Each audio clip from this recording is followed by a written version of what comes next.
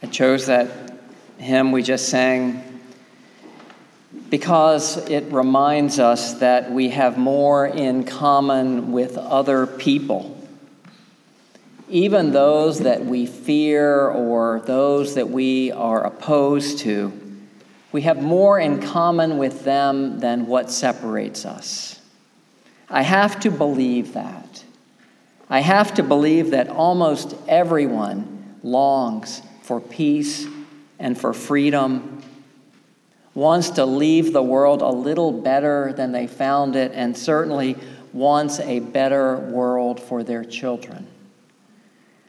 That other hearts in other lands are beating with hopes and dreams as true and high as mine.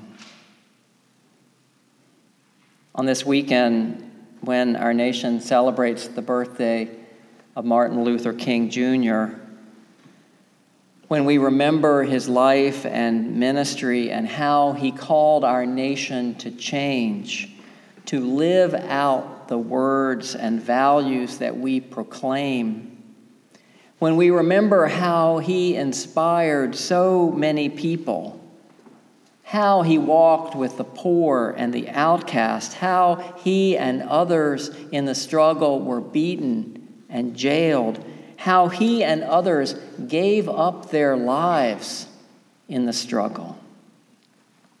We must ask ourselves, how am I going to live up to that legacy? You must be wondering about this weekend, right? Asking, what am I called to do in these days? What kind of difference will I make in my life? What kind of difference might we in this church community make while we are here? And there's a danger in this, of course, of making Dr. King larger than life, putting him on so high a pedestal, we see him as a superhero and someone we could never hope to emulate. Especially in these last weeks, I've been thinking a lot of Congressman John Lewis, another lion of courage who as a young man was beaten almost to death on the march across the Edmund Pettus Bridge in Selma. And he went on to be elected to Congress, where he's served now for over 30 years. Not long ago, John Lewis announced that he has stage 4 pancreatic cancer. And when that news went out, it was like a wave of sorrow went across our land. John Lewis is a hero too, of course, and he's one of our out front leaders. This beautiful voice that reflects his life and his struggles. As a child, he says he wanted to be a preacher. And he says that he and his brothers and sisters and cousins, they would gather up the chickens in the chicken yard on the little farm they lived in. And he said, I would start preaching to those chickens. But he admits they never quite said amen. So John Lewis, he has courage and he has speaking skills, but if he were here, I think he would tell us that he is nothing special. He would echo Martin Luther King's words, everybody can be great because everybody can serve. You don't need to have a college degree to serve. You don't even have to make your subject and your verb agree to serve. You only need a heart full of grace, he said, a soul generated by love. In this month, when we're thinking about power, and on this day when we remember and honor Martin Luther King Jr. and the civil rights movement, my message to you is this, that you have more power than you know. That there is a power that we have collectively as people. that can overcome structures of oppression and a stagnant status quo. Do you remember the words that Bobby Kennedy said back in 1966? This is what he was talking about. He said, "It is from numberless, diverse acts of courage and belief that human history is shaped. Each time a person stands up for an ideal or acts to improve the lot of others or strikes out against injustice, they send forth a tiny ripple of hope. And crossing each other from a million different centers of energy and daring, those ripples build a current which can sweep down the mightiest walls of oppression and resistance." The thing is, our individual acts get multiplied and amplified when we join with others.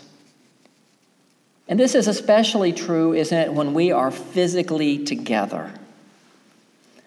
I know there are some good things about the internet and social media, and that those tools can help people connect and share information.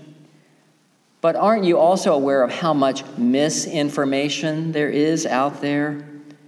To say nothing of hatred and vitriol.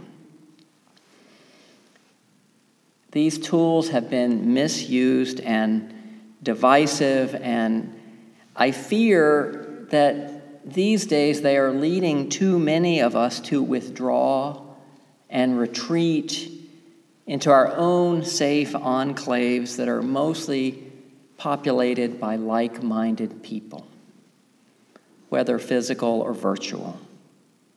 Sometimes I add my name to those online petitions, but I really don't think they're going to make much of a difference other than add me to one more email list. And does anyone still think that sharing your political views on Facebook is actually going to change anybody else's mind? Particularly those who hold different views than you do? No. What we need these days is more face-to-face interactions. Whether in church or in civic groups or in politics or just on the street with our neighbors, on the bus, in the workplace. Because we have to somehow get past the name-calling and the character assassination and find ways to connect across this growing divide in our country. We need to get better at showing up. There was a moving gospel Shabbat service at Temple Emmanuel on Friday night. Especially important this year when anti-Semitism in our country is on the rise. There was great music and powerful speaking, among others from the Temporal's spiritual leader, Cantor Vera Brookhuizen, and an amazing sermon by Pastor Kenneth Young from Calvary. And it was moving to see so many people from different communities and different parts of our city there. And I'm grateful to those of you who came. Martin Luther King weekend is a busy weekend around here. And those of you who have gone know that that service at the temple, it's long. Which reminds me of a Friday a few years ago. I was at home and aware that it was a busy weekend, and I was feeling kind of tired and a little worn out. And I was wondering out loud if maybe this year could I get out of going? Would anybody notice if I didn't show up? And our teenage daughter, she was in high school at the time, she overheard me. And she spoke up and she said, "You should go. It's the right thing to do." And she was right. In other words, she was saying, stop your complaining and get out of here and go do the right thing. Anybody else need to hear that sometimes? Stop your complaining and go do the right thing. The older I get, the less patient I am with words. And I'm a preacher. Words is mostly what I've got. But you know, it's so easy to say, I'll try to show up.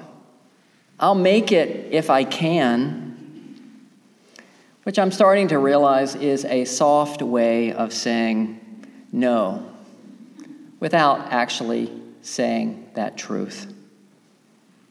More and more, I'm paying attention not to what people say, but what they do. As the poet Julia Kasdorf writes, I learned that whatever we say means nothing. What anyone will remember is that we came. There's a scene in the Star Wars movie, The Empire Strikes Back. Master Yoda is trying to teach a young Luke Skywalker how to be a grown-up, how to have courage and wisdom and resolve, how to stop being so passive and so daunted by what seems difficult. And after receiving some of this from his teacher, young Luke shrugs his shoulders half-heartedly and says, all right, I'll give it a try. And this seems to make Yoda mad, and he snaps back in these famous words, no, try not, do or do not. There is no try. For our church Facebook page this week, I put up a picture of the 50th anniversary of the march across the Edmund Pettus Bridge in Selma. And in this beautiful picture that does make me a little nostalgic, you see the leaders up front. President Obama arm in arm with Congressman John Lewis, and then members of the Obama family, several people who were in that original march 50 years before now in wheelchairs. President George W. Bush was in that line as well. But if you look at that picture, what I want to call attention to and what I want you to notice is the people behind that front row. There are thousands of people pressing forward behind that line of leaders. And you know, we don't always get to see this, but they are always there. You see the identified leaders on TV, often standing up behind a podium with a seal on it or something and surrounded by a bunch of people who agree with them, standing behind them. But where the power those leaders have comes from is from the people. It comes from you. That's where their power comes from. And if our leaders have gotten out of line, have lost track of who they are and who they are called to serve, then it's on you and it's on me to call them to account. Do you ever think, but what good can my little voice do? What kind of power do I have? I wonder if John Lewis ever said that. Listen to what he said not long ago in a radio interview. We grew up very, very poor. 6 brothers, 3 sisters, wonderful mother, wonderful father, wonderful grandparents. But growing up as a child, I saw segregation and racial discrimination, and I didn't like it. And I would ask my mother and my father, my grandparents, my great-grandparents, why? And they would say, that's the way it is. Don't get in the way. Don't get in trouble. But attending church, he says, and attending Sunday school, reading the Bible, the teaching of the great teacher, and being deeply influenced by what I saw all around me, it was this belief that somehow and some way things were going to get better. that you had to have this sense of hope, a sense of optimism, and have faith. And he says, one day in 1955, at the age of 15, I heard of Rosa Parks. I heard the words of Martin Luther King Jr. on the radio, and he was talking and preaching about nonviolence, about peace, about reconciliation, about the ability to change things. And he was a preacher, and I wanted to be a preacher as a young child.